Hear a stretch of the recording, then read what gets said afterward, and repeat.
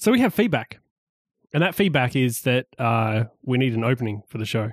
So therefore, hi, this is Mobile Couch. And this show is hosted by Jake McMullen. Hi. Ben Trengrove. Hello. And myself, Jelly, a.k.a. Daniel Farrelly. I think we need a theme song as well if we're going to have an opening. Well, do you want to... Okay, you sing and then I'll do the intro. How that? No. Okay, fine. Let's skip that theme song bit. That's all the feedback we had. We had while we were at NS Camp, and NS Camp was really good. It was. We got some feedback from Armin that we don't have an intro, and so he never knows what episode he's listening to. That's a good point. Oh, yeah. So therefore, this is episode 23. I had to look it up because I always forget what the episode number is. We must have been doing this forever, given how, long in between every episode it is. It is a long time. Well, we started in February, I think, last year. Coming up to our big one birthday. Year. That's pretty exciting. 1 year birthday. So that's coming up. Hey, I have some feedback for you guys as well. I thought the last episode of NS Camp was awesome. Really? It was great to be able to listen to it. I was a little concerned about it at the beginning because despite what you may have heard on the actual show, there was a lot of problems beforehand and getting it all set up, but it all worked out fine. There's the magic of, audio. The magic of editing. Yeah. The magic of editing. Yeah. As a listener, it was interesting content. All the people you managed to hook up with sounded great. Yeah. I wish I'd been there, but I think it may not have been as interesting if I was. Look, guys, if you get to the chance to go to NS Camp next year, I think it's really a really good thing. There was a lot of interesting people just there, and we talked to a lot of people on the show, but I think I made a lot of contacts just kind of in general that I was because I was talking to people just about what they were working on, and there was a lot of people that had really interesting things that they were working on that we just didn't have time to talk to, or at least not on the show. And there's something pretty cool. I mean, that's why I enjoy listening to podcasts and enjoy talking to you guys, is that it's really nice to get together every now and then and talk to people who have similar interests, who are working on similar stuff, come across the same sort of issues. And the fantastic thing about the internet is that it doesn't matter how kind of weird and obscure the technology you're using is or the interest you have, you can pretty much find someone online who shares that interest. But it must be awesome to come together face to face every now and then, sit down with other people doing similar stuff. It was really good. It was really good. And I 100% recommend that if you get the chance to go to something like NS Camp in the future, then you should jump at the chance. Because it's just, you won't know how good it is until you go, until you actually experience it, because it's just, especially if you sit around, for instance, me at home doing all your work kind of in a silo, you miss out on a lot of that, social interaction stuff that can make your product that much better. Yeah. And, just hearing the ideas that other people have, that's enough to kind of spur stuff within you. There was one thing, the app that you're working on, Ben, and this is an example, and it's kind of a bad one because it's, I already talk to you all the time, but you were working on a little an image viewer thing. And that kind of spurred some ideas in my project that I'm working on. And I actually want to hear more about that. So you were using UIKit Dynamics to do a little flick away Tweetbot style flick. Yeah, have you got it? Have you open sourced it? Can I use it? It sounds awesome. Keep meaning to open source it. It doesn't have Zoom. So I feel like I shouldn't do it until it has Zoom. Does the image fill the screen no matter how big the image actually is, or does if you open up a small image? That's a very good question. He doesn't know how it works. Probably doesn't. You could probably get away with not having Zoom if little images were at least automatically scaled. Yeah, it fills the screen. Yeah, I reckon that'd still be useful. Yeah, no, you should totally open source it. I know I should. I really should. Just if only so I can use it. Okay. I love opening. I think I said this on the last episode. I love open sourcing stuff only because it just kind of forces me to do code in a different way. My code in general is, I like clean code, but my code is pretty messy because it just gets that way. It starts out with a lot of comments and stuff stuff to make it, keep it clean and stuff like that. But eventually you kind of, after going over it the third or fifth, time or 10th, it ends up kind of deteriorating. Yeah, I can completely relate to that. I'm someone that thrives on like feedback, right? So if I do something and get some feedback, whether it's positive or negative, you get a feedback loop going where you change what you're doing based on the sort of feedback you're getting. And it can be so easy if you're working on your own on code and the only feedback you're getting is from the things that are visible to users of the product. If no one else is looking at the source code, but there are people looking at the actual app, it can be so easy to sort of prioritize things that people are going to be able to see over the stuff that they can't see. And I'll start with the best of intentions of wanting to have, complete test coverage and really beautifully refactored code. But then, with limited time, if you got a choice between adding a new feature that people are going to really enjoy and give you positive feedback about versus, improving the quality of the code a little bit and refactoring a bit more, I always err towards the stuff I'm getting good feedback about. Whereas open sourcing gives you a chance to get feedback about the actual underlying code as well. Yeah. No, I absolutely agree. And as an example, I've open sourced one of the items from the app that I'm currently working on. I read it as well. I read the code. You read the code? Yeah. What did you think? Very good. Okay, Well cool. done. And I've released a couple of updates because I've made some changes to it. But I released it. The open source code that I released was incomplete, real and truly incomplete. It did things. It's called FileDrone. It's essentially a piece of like a class that you instantiate, and it basically watches a directory for changes in files. But at the beginning, it only watched for files that were added or removed because all it did was basically make a list of the files and then basically compare that with the one that it had before and determine what was different. It did not detect whether or not a file had changed in some way. And it also had this thing where it was running, like I created a run loop in order to make it all work, and that kind of eventually caused it to, once you had enough files, it would cause it to, bulk up and start using a lot more CPU.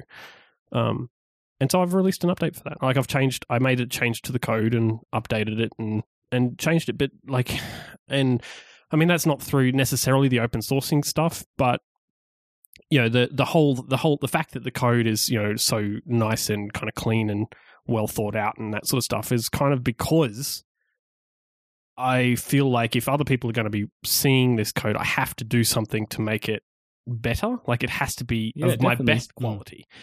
And so there's stuff that you don't want to open source. Like sometimes there is a thing that's critical to your particular project, and if you are focused on selling it, like for instance with progressions and the whole thing with transposing, I'm never going to open source something that transposes music because that kind of beats the point. But I'll open source something like FileDrone or the editing bar that I open sourced for that is in progressions, or Quayboard. Keyboard. That's the one I mean. Keyboard. So I might be an extremist on this, but in fact, I'm sure I am. I don't think that you'd necessarily put yourself at a disadvantage to open source everything. Like, I think that, I don't know. I don't think there's actually that much value in sort of the secrets inherent in your code. It's more about how well you are at creating your product. Right. If that code in the hands of someone else isn't going to be as good as it is in your hands, because you're the one with the vision of what it should be. You're the one with the sense of who's going to be using it. Sure. Not to diminish the value of good code. Like, it takes time to write code. It takes time to write good code. It's really useful. But I don't think it's the difference between making money from an app and not making money from an app. If someone else had that code and put out, something that was not progressions but was like progressions. Right. But sure, sure. Like, and there are certain situations. I think there are situations where that might be the case. However, in progressions is essentially a note app, like a note-taking app that, like any of the other thousands of note-taking apps that exist out there. I almost bought it over the summer break. I bought my kid a ukulele for Christmas. Oh, right. And I've previously played the guitar, not the ukulele, and I was wanting to transpose some ukulele chord progressions. I thought, there's got to be an app for this. But so happens. I'm too cheap. Yeah, I just Googled for a bunch of ukulele Hmm. You know, it's something that you can do like by yourself. Like it's not difficult to actually transpose music. It just takes brain power. But yeah, no, more brain power than I have. I just kept Googling until I found one Right. with the sort of chords that I wanted. Right. But you like in the case of Progressions, like Progressions is literally a note taking app, like any of the other note taking apps out there that exist just for taking regular notes, like plain text notes. Does it have sync? Because every note taking app has to have sync. It doesn't have sync. So in fact, it's worse than the other note taking apps, except the fact that it has transposing of music chords. I'm actually joking as well. Does Vespa have sync yet? Right? No, it doesn't. That was you got my joke. I use Vespa. I don't use Vespa. I don't need the sync. I don't use note taking apps on my phone. I don't like. I use Notes. Whoa! Wow! how can you put up with that weird letterpress effect? Yeah, that's weird. That is weird. And the yellow and white color Actually, scheme. if I have a more important note, it goes into Evernote. But just like random thoughts, they go into Notes. I very rarely take notes on my phone. I guess it's because maybe I'm a visual person, so I like to have something a little bit more visual for my notes. For people that aren't enjoying the visual medium that is this podcast, Jelly's waving his hands about as he says this. I'm a visual person. I'm a visual person. Yeah. I think there is definitely benefit in open sourcing stuff.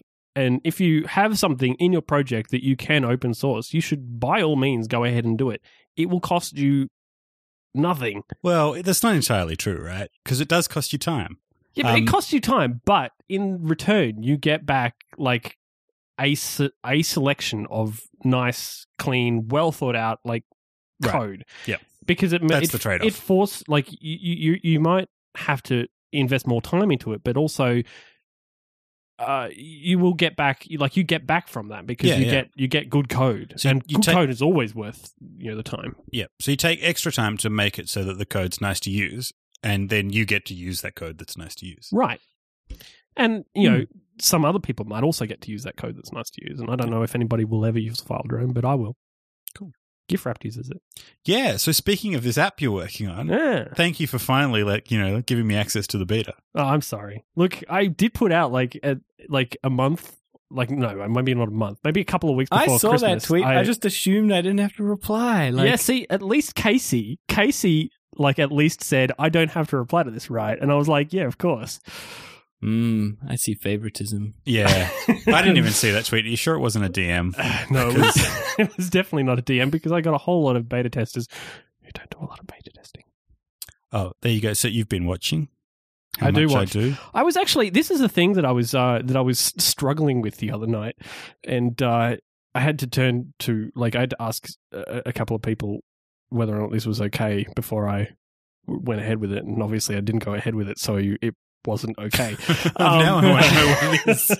They're doing full tracking or something. Hang on. Do I want to know what it is? Hockey app has the option for tracking the users that are using the app, right? When you say option, is it optional? Is it on by optional. default? No, it is optional, right? Is it on by default? No. Okay. You have to actually implement it, right? And you will know that if you ever use an app with Hockey app that uses this, you will know that this is the case because it will ask you to log in some way.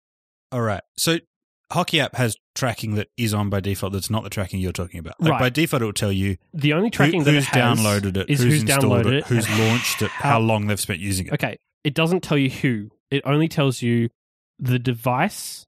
Yeah, sorry. The device. And you know whose device it is, right? No. You don't? No, because now with the whole thing with the UUIDs being all different for different apps, it's different from when you install it to I when guess it depends how you distribute your apps through Hockey. So when I use Hockey, I ask people to join my team as testers. So in which case I've got their name and their email address and so do I. Their but they also devices. have to log into they have to log in in order for you to see it. If they update any other way other than from the web clip or the emails, right? Yeah. If they update from that web clip, you will see their name, that they downloaded and installed it or tried to download it if it's a bad download or something. However, if they download it because Hockey app has this thing where it updates in app, and you can kind of force that to happen. If they choose to update it through that, you won't see their name because it provides a UID that doesn't match up to the match up to the one that you have on file, because apps don't have the UUID that apps receive is not the actual UUID for the device. It's specific to that app. Yep. And only specific to that installation of the app. So if they uninstall it and reinstall it, then it's a different UID again. And so I had to ask around, because I was kind of fighting with myself on whether or not my curiosity about who was actually installing and using the app, so that I could, kind of have an idea of who was using the app. So you could take it away from all the people that weren't using it.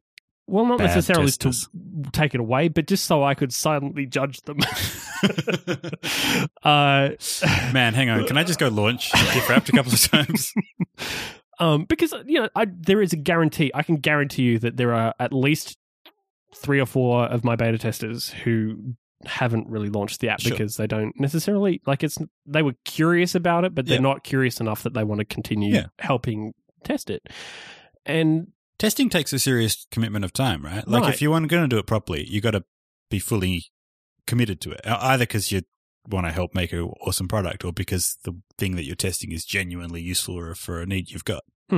So the question that I had was whether or not I should turn this thing on. So I could basically have it so that when you launched the app the next time, it would force you to log in with Hockey App in order to continue using the app. Turn on the front-facing webcam so you could see what they look like as they were using it. Turn on the audio so you could hear their reaction. That's why I had to ask, because is this is the fact that I'm going to be, I want to know who's using the device and who's testing the app. Is when I weigh that against, how are people going to feel when they decide that, he wants to spy on us? How does that kind of weigh out? And I mean, I eventually decided that no, this is probably not a good thing. And the fact that I had to ask in the first place probably meant it was not a good thing in the first place. And I'm sure that there are legitimate reasons as to why you would want to do this. For instance, one of the things that it does is allow you to not present new versions to people in a specific category. So if you have, for instance, UI designers and developers on an app project, then you could only push out new builds to developers and only push out new builds to designers, or push out to both. And you could decide that. We used to use it for media. Yeah. So you could tell who was reviewing it. No, media would only get major developers, and internal people would get every release. Yeah. So there are legitimate uses for it, but as for in my particular case, it was just a little bit of just interested in who's installing it. I want to know who's installing it, and they're probably going to think I just want to spy on them, so I'm going to go with no. And so I decided not to do it. There you go. But that was my thing. But if you were interested in actually looking into this, there is a whole thing you have to do. There is a specific list of things that you have to do. There is a knowledge base article that I will link to in the show notes for people who want to know how to actually set this up if that is something that you're interested in. It's actually really interesting the amount of information you can gather from people that are testing your apps. So I think since we last spoke, I did some more face-to-face user testing where there were people in a test lab with a two-way mirror videotaping them. Actually, you ended up using an AirPlay Reflector is the name of the app. I think that's right, by Air Squirrels, is that the company? Which turns your Mac into a destination for AirPlay. Mm-hmm. Then mirrored the screen of the iOS device via AirPlay to the Mac. Yep. Reflector will also record the screen. Yep. Found an app that would let me use the iOS device's mic to send audio over the same AirPlay connection. I remember you talking to me about this, actually. So basically, I could sit a test user in a room with a facilitator who ran them through a bunch of test scenarios, and I could be standing in the other room on the other side of the two-way mirror watching them and recording what was happening on the screen and the audio of what they were saying to the facilitator. Yep. And of course, all of these people have signed up that they're doing they know that they're being that's part of watched. the deal. Yeah, that's kind of the point. And it's kind of interesting. I think, you get a lot out of that, right? Like, it's really interesting. You ask people to do something, like this app, one of the things you could do with it was search for some information. So you ask them to search for some information, and just watching people, like, do they find search? What do they type in first? Do they type 3 characters and then start scrolling through the massive list of results as soon as it appears? Or do they type like 5 characters and let the result list filter down until it's, only a few? And it's actually can be really valuable. So that's kind of like one end of the continuum. And then at the other end is you just give people a build, give them access to a build over the air, and then you never get anything back other than what they choose to tell you. Right. And I reckon there's so many other points in between that could be really useful. Yeah, I would think that because, and I mean, one of the big problems that I'm having with this is that a lot of my development, in fact, all of my development is pretty much done silo. Like I said before, like I sit at my desk. I've got my own little room. I have it's very private. I don't have anybody here typically, and I'm working away. And so the things that I implement and the things that I decide to change are based on how I particularly feel about the app. And I use it because that's the whole point. That's the whole reason this app came to be, was because I wanted this app in the first place. And if you're going to create an app, that's the way that I suggest that you do it. Yeah, it's a nice way to fill your own needs, so to speak. But the downside to that is that I have very little knowledge of what other people want. Yeah, and it could be entirely different, like how you're using. And so the only thing that I can do is I can ask, but I can't go around to every beta tester, every build, and ask them how they feel about the app. The thing you don't get when you ask is, if you ask people, you only get the observations that they've noticed themselves, the stuff they're conscious of. You don't get the stuff that they're not conscious of. Right. So there's another tool I've looked at in the past. I think I may have mentioned it, called Heat Maps. I think it's heatmap.ps is the domain name. Yep. We'll find it and put in the show notes. It's a library you can link your app against, and then it will submit all the touches to a server, and then you can aggregate them up, so you can get like a heat map overlaid of the screenshot of the whatever view in your app you're looking at. Sure. And you see which parts people touch the most. Mm-hmm. I ended up not using it. I think we'll discuss past because it had a few issues. But that sort of thing I think is really handy. Like, it just sort of aggregated feedback about general patterns of use.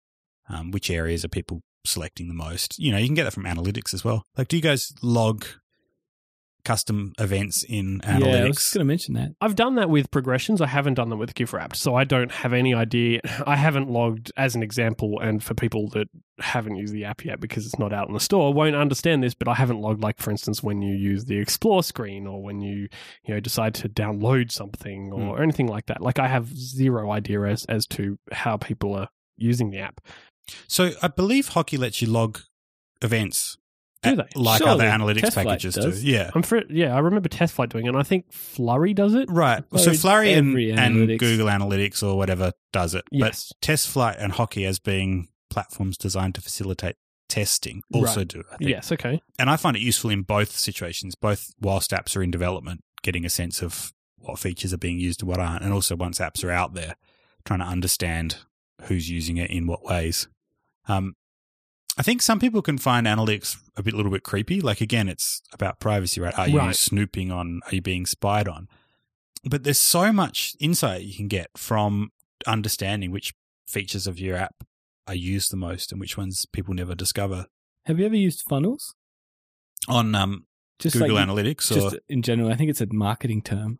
Yeah, so I think I know what you're talking about. Both Flurry and Google Analytics have a view of your custom events where you can see the path people took. Right? Yeah, so you see 100% of users start at the first screen in your app and 70% go to a particular screen next and 30% go to another one. It's really cool because you can set up, say you're trying to, for instance, get them to an in-app purchase or something, you can see where your drop-off is happening, and then you can submit an update that tries to improve that number, and if you really want to, you can A/B test it, which we did once, which was quite fun. So half your users get one version, and Facebook actually did this with Live, their in-store version. I don't know what the percentage was, it's all hidden, but they used half had a tab bar controller and say half had the old hamburger style. Right, yep. And they were obviously tracking something. Yeah. And they pushed that to the store, which I thought was interesting. Yeah, so A/B testing is another great one of a way of helping to make decisions, that are going to result in a better app. And I guess the kind of potentially sleazy thing is if you're trying to maximize conversion for getting in-app definitely. purchases or thing. But, there's certainly legitimate, like less sleazy ways of using this, which is you want to create a good app and you want to understand the experience your users are having and make sure that. Yeah, so we used it to try and get people to play more games. So there's a play again button at the end, and we were tracking, like, if people push that and trying to get that number up. It was cool. Hey, speaking of sleazy, I feel like we got to talk about rating apps because there was a whole thing. We've taken like all summer off. By the way, if you're not listening in the Southern Hemisphere, if you're currently freezing in snowy blizzards in North America at the moment, polar vortex. If you're in a polar vortex. It was 36 degrees Celsius here today. It's going to be really hot. It's going to be 39 later in the week. In Adelaide next week, it's 43. I don't know if you guys are feeling 120 Fahrenheit. Really hot in this office right now. Yeah, it's warm. I'm very hot. Anyway, so that's why we've taken all summer off to just kick back and watch the cricket. Speaking of which, does anyone know the score? I don't know. I don't watch cricket. Oh, I've been watching. Sorry, man. I'm alone. You're on your own. Tennis starts tomorrow. That's true, tennis. Anyway, during our long, relaxing summer, there's been controversy on the internet. There has been a lot of apps. controversy. And started by Gruber, I believe. Gruber look, I don't want to get into talk show. To that. I just the one thing I wanted to pick up on was that there was a particular mention made by some people of the approach of asking users, "Are you enjoying the app? Yes or no?" And if their answer was yes, asking them to review it. If their answer was no, giving them a way of providing feedback that's not through the App Store. And that was described by some people as being really sleazy. And I really felt like that was unfair. This is something that we've discussed previously. And I can kind of understand why people might take that the wrong way and say, oh, you're trying to make sure that the only people that ever review you are the people that are going to give you positive feedback. You're trying to, you're taking even more steps to artificially manipulate your App Store rating. But that's not really how I see it. I see it as the addressing another real problem, which is users frequently use App Store reviews as a way of getting support for the app. Yeah, it's the worst. And there is no way of responding to that. We can't reply to that. So people will post questions, or people will say, "Oh, I've come up against a problem," and it's not like that their experience has been such that they really, really want to leave a review. It's that they want to tell you about one specific issue they've run up against, and leaving a review seems to them the only way to do it. And they make it 1 star to make it more noticeable. Right. So please pay attention to this. I love your app, but I ran into this particular I will update my review obscure when you fix this issue. Yeah. And so I think it makes sense to say, if someone's encountered a problem that you might be able to address and that would be really useful to have a conversation with them about, to try and have that conversation outside of the App Store where you get a chance to go back and forth and get more information. So I think it's completely legitimate and not sleazy at all to sort of say, are you having a problem with this app? Is there something we can help you with? Please get in touch with us so we can let you know. Presenting that at the same time as saying, also, if you happen to be enjoying it, go and give us a rating. I can kind of see how I can see how it is sleazy. Yeah, I can see how that's sleazy. And I think I don't remember where I heard this. I have no idea, but I'm going to repeat it anyway, and I'm sorry to whoever came up with this idea because I'm not crediting you for it. The idea of actually like just asking how are you finding the app and trying to start that dialogue is still good. Maybe not necessarily like being like very forceful and using a UI alert, which is what started this thing in the first place, I think, was using the UI alert to remove people from their experience of the app and basically just kind of just interrupting them and just stopping them from doing anything and saying, hey. And I think we all agree that sort of modal like interruption is shit. Yeah. Like it's nice to have a way of subtly, drawing someone's attention to some information. Like, I actually really like the way the Quick Math did it. Yeah, you saw that? Yeah, which is like a little banner appears at the top. Yeah, it animates down. Are you feeling happy or sad? Smiley face, frowny face. It's only about 50 points high. And it's got a little way of dismissing it, and if you dismiss it, it always goes away and never comes back. That's right. I think that's great. And being able to provide, like, if you are dissatisfied, then the immediate response being, here's how you can get in touch with us and we can help you resolve whatever issue you're having. I think that's great. Like, I think more apps should have that rather than, and a lot of apps, do things like they put a support email address in the settings or the about. And that's fine, but then you got to what if, does the user have an email account configured on that device? Not all the time. Sometimes people are using it without that. Users, I think it's kind of nice to just have a little in-app sheet that they can put a few comments in and hit a button in it. I think Ember, was it Ember that did this recently in a version that they had? So they don't provide, like, they don't pop up an alert. What they do is they have like kind of a, maybe like a sequence, like a funnel that you go through when you're in, like, when you want to go into like getting in contact. And so it starts out with just one button, and then it asks you like that will bring up a view that asks you how you feel, and then that will bring up a view with all your options. And so in their particular case, if you like the app, you'll have all the options, and if you don't, like, if you're having a lot of trouble, you only get like the option to talk to them. And I think a lot of people like that idea because it doesn't like pop up and go, "Hey, you need to rate us if you like us." That's what you got to do. Stop pointing at me. I'm feeling really put on the spot. Hey, well, that's exactly how it makes people feel, right? Because it puts people on the spot. I understand. I think one of the other issues that wasn't really discussed was the fact that a lot of the apps that are soliciting feedback like this are free apps, right? And I think there's kind of, like, people have previously talked about, there's kind of two app stores. There's like the one that we as developers of apps wish was the only one that existed, where the people that are using the apps really appreciate good design and good development and think about good features and pay for things, and developers are developing things for the best reasons. And then there's the app store that is actually the one that most people use that we pretend doesn't exist, which is the one where no one pays for anything and users don't necessarily have as much taste as we might like. Sometimes no taste. Right. And in that app store, people en masse are getting a whole heap of really sophisticated functionality without paying anything. Right.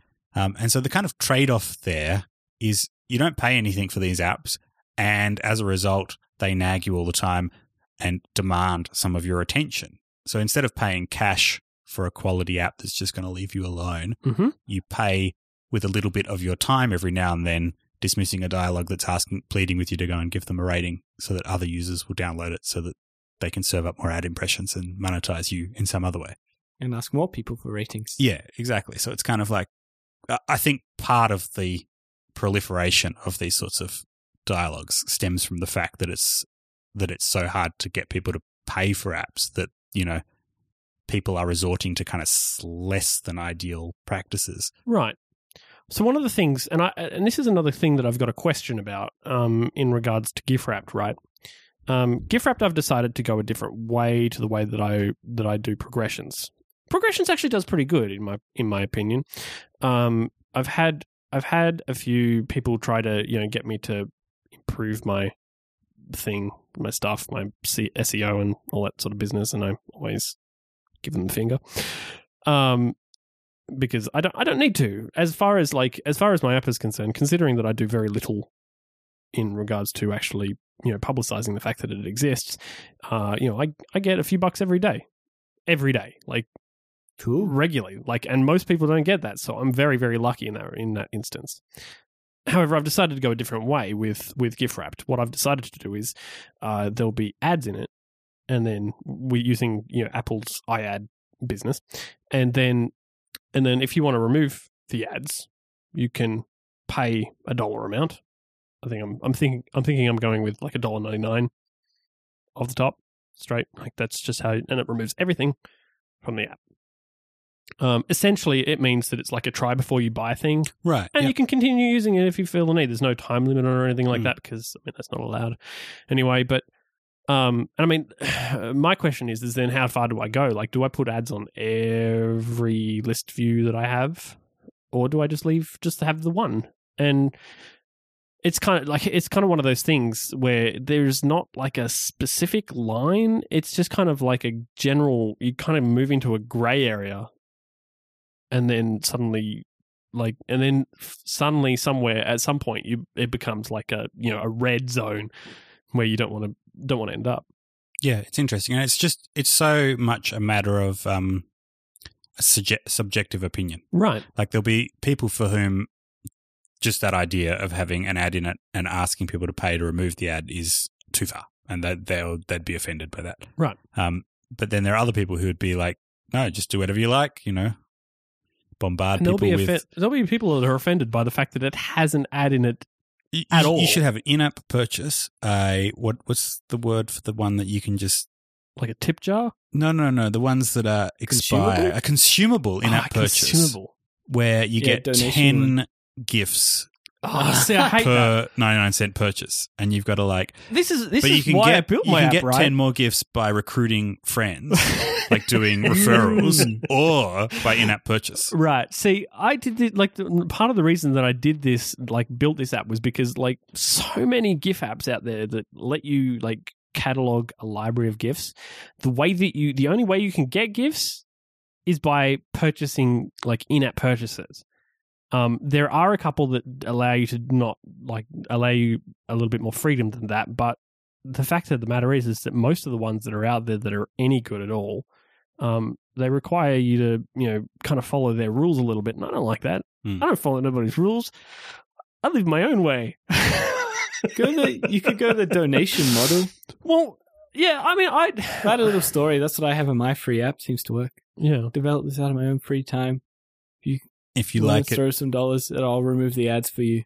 So that's what I'm doing. It's essentially, work. I'm doing just a much. removal of ads, and I do have plans to have other more content related and I suppose payments in the future. The other part of that approach is it addresses the two markets I mentioned earlier. The people who don't even see ads, right? There are millions upon millions of people out there who install free apps, only ever install free apps, and just don't see ads. Just don't have any problem using an app that's basically 99% ads and 1% a little button in the middle of all the ads. Have you seen Words with Friends lately? There are a lot of ads in that, yeah.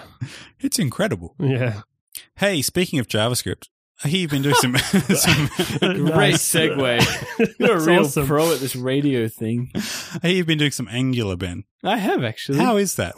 Tell us, what is Angular? Angular is a JavaScript framework. We're already pushing my limits of knowledge right now. It's made of JavaScript. It's made out of the JavaScripts. Anyway, it's like I don't even know the proper word for these frameworks, but they're frameworks that allow you to, update data without reloading the page. And it does it Ajax-y. Yeah, that's the one, Ajax. And it does it on the client side rather than server side, like a lot of them. So it pushes a lot of cycles to the client, which makes it much easier to set up. It's from Google, isn't it? It is. It's made by Google, and it's pretty good. There are some very weird things in it, though, which is what it's sort of known for. So it's great in the easy case, but as soon as you dig a bit deeper, it gets just strange and really hard to understand. So it's like storyboards. Really? I don't know if I go that far with storyboards. Storyboards are... No, but it's storyboards is really great once you, for the really easy stuff, and then once you kind of get into the really... the really it's difficult... still great. No. Yeah. I disagree. No, but at least storyboards doesn't just throw up abstract errors that, things just stop working in Angular. Okay, right. So the thing that freaked me out about looking at Angular was how many ways there were of achieving a particular thing. And I found it pretty hard to get my head around, seeing, you want to do a particular thing, you look at a tutorial, and then you sort of say, oh, that's interesting. How else is it done? Or it's not quite what I had in mind. And so you look at another tutorial, and instead of being only different in the ways you expect the second tutorial to be different in, the second tutorial just takes a completely different approach to the whole app and doesn't do anything in the same way that the first one did. Yeah, definitely. And it just looks it seems like for everything, even just setting up config information, there's 3 different syntaxes you can use and 3 different places you could put it. And yeah, I think that's most languages do that, though. Yeah. There's always heaps of ways to do things. What were the good resources you found in terms of... Yes, I was just going to say that egghead.io, I believe the website is a whole pile of video tutorials, and they're very nicely ordered in increasing difficulty. Mm-hmm. Excellent. But they're also very well scoped. So if Yep. you just want to know about one particular thing, you can watch it's normally only 3 minutes video. You don't have to sit there Right. through a half-hour long course. Because the problem with Angular is it's very new, so Googling your problems actually generally doesn't help, because a lot of the time you're the first, maybe not the first one, but the first one to think of Googling, and like Using no the one's particular put it terms down. you've used. And Yeah, so that was quite a challenge as well. Especially some of the, you'll get weird errors. There's some problem with Angular where it can end up in an infinite loop, but it has an infinite loop protection. So if it ends up 10 times in its update loop, it just kills. all right. And it'll just tell you it's done that, but it doesn't really tell you why. Okay. So you then have to. Awesome. Yeah, maybe Yeah. I misunderstood that, but it's JavaScript, so Yeah. who knows? So would you use it again? Yes, definitely. Oh, cool. Mainly because it's the only sort of web framework I know, but it was I really liked it in the end. And I got better as I went on. There's some really cool things like you can do, like it's not KVO, but you can do a KVO style thing where you can subscribe to changes of variables. Right. And Yeah. the way I understand you can have a mapping between part of the DOM and a variable in your JavaScript. That's two-way, right? So if it's That's right. text in a form field and a user changes the text, then the variable in your JavaScript gets that new text without you doing anything.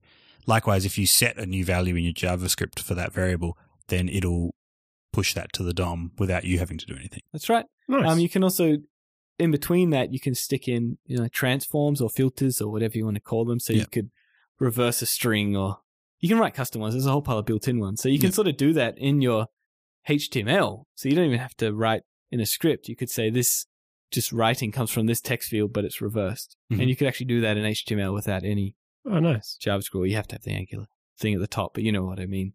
So that bit's all good. Yeah, it catches a lot of slack for doing a lot of stuff on the client side, so it can be quite performance heavy sometimes. Right, yep. But apart from that, I thought it was pretty good. Yeah, cool. Definitely give it a go if you're looking for some sort of Ajax new thing. Apparently jQuery is not cool anymore. Everyone's No. moving to Angular. The problem with jQuery, I think, is that everybody uses jQuery. It's like how everybody uses PHP. Like PHP is everywhere. You can use PHP to do anything because, like, all it takes is like if you've got 5 minutes, you can spool up a server somewhere and just start running stuff, right? But that's not cool anymore because PHP is a terrible language.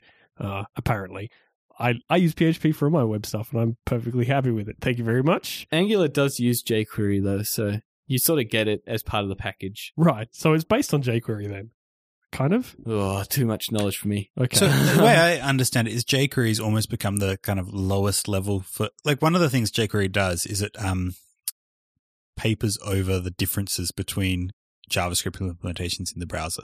Mhm. Like, even just basic DOM functions, different browsers will have different function names for the same thing. And something like jQuery just has, a single function that'll work the same across and it will different figure browsers. out what function it needs to call underneath and make that happen. Yep. I do bits of web technology all the time. And, I think we talk about mobile. I think a big part of mobile is mobile web. I think that really people's experience when they visit a site or an app in their web browser should be awesome. Even if they don't go to the extent of downloading a native app. So I think it makes sense to learn more about this. I keep wanting to learn more about Angular. Not enough time. Instead, I've been learning about reactive Cocoa, but I don't think we got time to go into that. Oh, next time. I wanna Probably hear not about on that. this episode. Maybe next time. And that gives me more time to actually understand it more because, man, it's freaking me out. I've only done real simple stuff. So I bought a book that we could give everyone homework if you want. If you, like me, want to learn more about reactive Cocoa, Ash Farrow, I think is that's his name, has written a really great book about it. I'm sold. Put a link in the show note. I think it's a book where you pay what you think it's worth. I think it defaults to $15 for the ebook, which I thought was a reasonable amount, so I got a copy.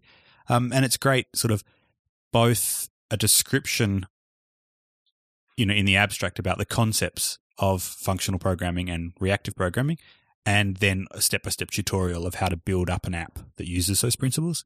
And I'm finding it a really good way to sort of get into it. But I'm struggling going from the place that he's taken me in his book to where I want to go within my own apps. like to bridge that gap, to start thinking in terms of reactive Yeah. cocoa. So I can kind of follow the steps and understand why it's working the way that it is. And that seems really cool. And then I try and apply those ideas to a different problem. And I just am struggling to get my head into thinking in that way. And I still think, yeah. Anyway, we'll talk about it more next time. We'll put the link to the book in the show notes. And speaking of awesome books, I'm so jealous you got a copy of that, I got a copy of NS Hipster, Obscure Topics in Cocoa and Objective-C. which is sold out. Matt Out of print. Thompson. Yep. It is... Limited it is print excellent. run. Like, I mean, there's a lot of stuff that's on the website. Did you but get a there's lot of signed stuff- copy? Because no, you it's could not get signed. signed copies. I don't think they were doing signed copies when he I ordered was. mine. Oh, right. Yeah, the signed copy sold out like on, within a couple of hours. I'll sign it. But it's good. Would you? Yeah, man. Sweet. I'm pretty famous. I've always wanted a book by Matt signed by Ben T. It will definitely be a limited edition. It It will would be. definitely. Yeah. Yeah, nobody else will have their book signed by you. No, it's really good. I think if you can get a hold of this at some stage. I asked for it for Christmas. Like Really? I begged. I It have was on my. I have an It was the ebook copy as only well. thing I put on my Christmas list, Oh, and really? I was just ignored. Ignored. Completely ignored. Ignored. I got a novel instead, which is nice. I'm happy. I'm enjoying the novel, but What I'm was just. the novel? It's no Um, NS Hipster. I'll I got 2 novels. The latest in the #1 Ladies Detective Agency series by Okay. Alexander McCall Smith, and Eerie by Tim Winton. Neither heard of of which I've read yet because I'm still reading the book I bought in a secondhand bookshop over the summer. I recommend Wool by Hugh Howey, I believe. It's pretty good. given that this is Accidental book podcast. given this is a little off topic, why don't we wrap things up? So, guys, if you would like to read about any of the stuff that we've talked about today, I don't even remember what it was, but I'll remember when I do the editing, and so I'll put it in the show notes. And you can find the show notes on our website, mobilecouch.co/23, because that's the best number. It is the best number. it You is. both cannot argue with me about this. It is this fortnight anyway. But if you actually want to read something else, another good book, Rosie Project Oh, yeah. by Graham Simpson. That was funny. We're Yeah. doing the outro, man. Sorry, Jeez. sorry. If you would like to get in contact with us, you can do so by jumping onto our website as well, mobilecouch.co/contact. You fill out a form, send us an email. If you've got any tips, like if you'd like to give us any tips about I've what got you a think. tip. What's your tip? The Richard Branson autobiography is top notch. If Also- you've got a tip about what you think about the rating stuff or that sort of thing, like if you've got anything about that, or if you would like to have a chat about Reactive Cocoa prior to our Reactive Cocoa chat, I guess you can send us an email and do that. You can also find us on Twitter and app.net. We are all 3 of us are on those. I've forgotten my app.net Yeah, I'm not password. on app.net. Does that Haven't still logged in exist? about 6 months. Okay, so we're there, but we probably won't read it. Jake is J McMullen, JMacMullin. Ben is Ben Trengrove, BenTrengrove. Those are both the same on app.net and Twitter, even if they don't end up getting read. And I on Twitter am JellyBeanSoup, and on app.net I'm Jelly, and I do actually read the stuff that goes on app.net as opposed to these 2 chumps. I might reset my password again. Okay. You know Uh, what? Someone asked me the other day, do you have Google Plus? We Is have that- Google Plus. Is that the first person in the world to ever ask that question? We have Google Plus as well. Mobile Couch has a Google Plus page. So if you would like to follow the podcast and get all the updates, You can go add it to Mobile your Couch. circle. Yeah, you can Yeah, add us that's to your right. circle, and we will circle you with circle things. Yep. Good. I think I created a Google Plus page once, the first week it happened, because I just wanted to see what it was about. And Did sound I cool. don't know if I've managed to delete it. I think I tried, but No, I you don't know can't. that you can. If you So have a Google account, you've got one. I think I'm in some circles. Yeah, if you start it, you can't stop it. You can continually not start it though. Like you don't have to actually create one in the first place, but most people that I know will have created one because they'll be curious about it. Yeah. I almost created a Snapchat account for that very reason, but I stopped myself. I've tried Snapchat. It's weird. And I weird don't and crazy. understand it. We could talk about this another day. As Anyway, well. You guys on Tinder? Add me on Tinder. what is Tinder? Not really. I'm not on Tinder. I'm not on Tinder. All right, that's it. Thanks, guys, for listening. Best outro ever. Thank you guys for listening. We are Happy New Year and all that sort of stuff. We are very excited to be back, and we look forward to having more chats with you this year. Guys, tune in next week, not next week, next fortnight, and we will be back with lots of cool things to talk about. Bye. Bye. Bye. Also, Plenty Yeah. by Yotam Ottolenghi. Best cookbook I've ever had. Okay. Oh, I've got that one. Stop talking Oh, about it's good. books and let's actually end the podcast. Okay, good. Bye. Bye. Bye.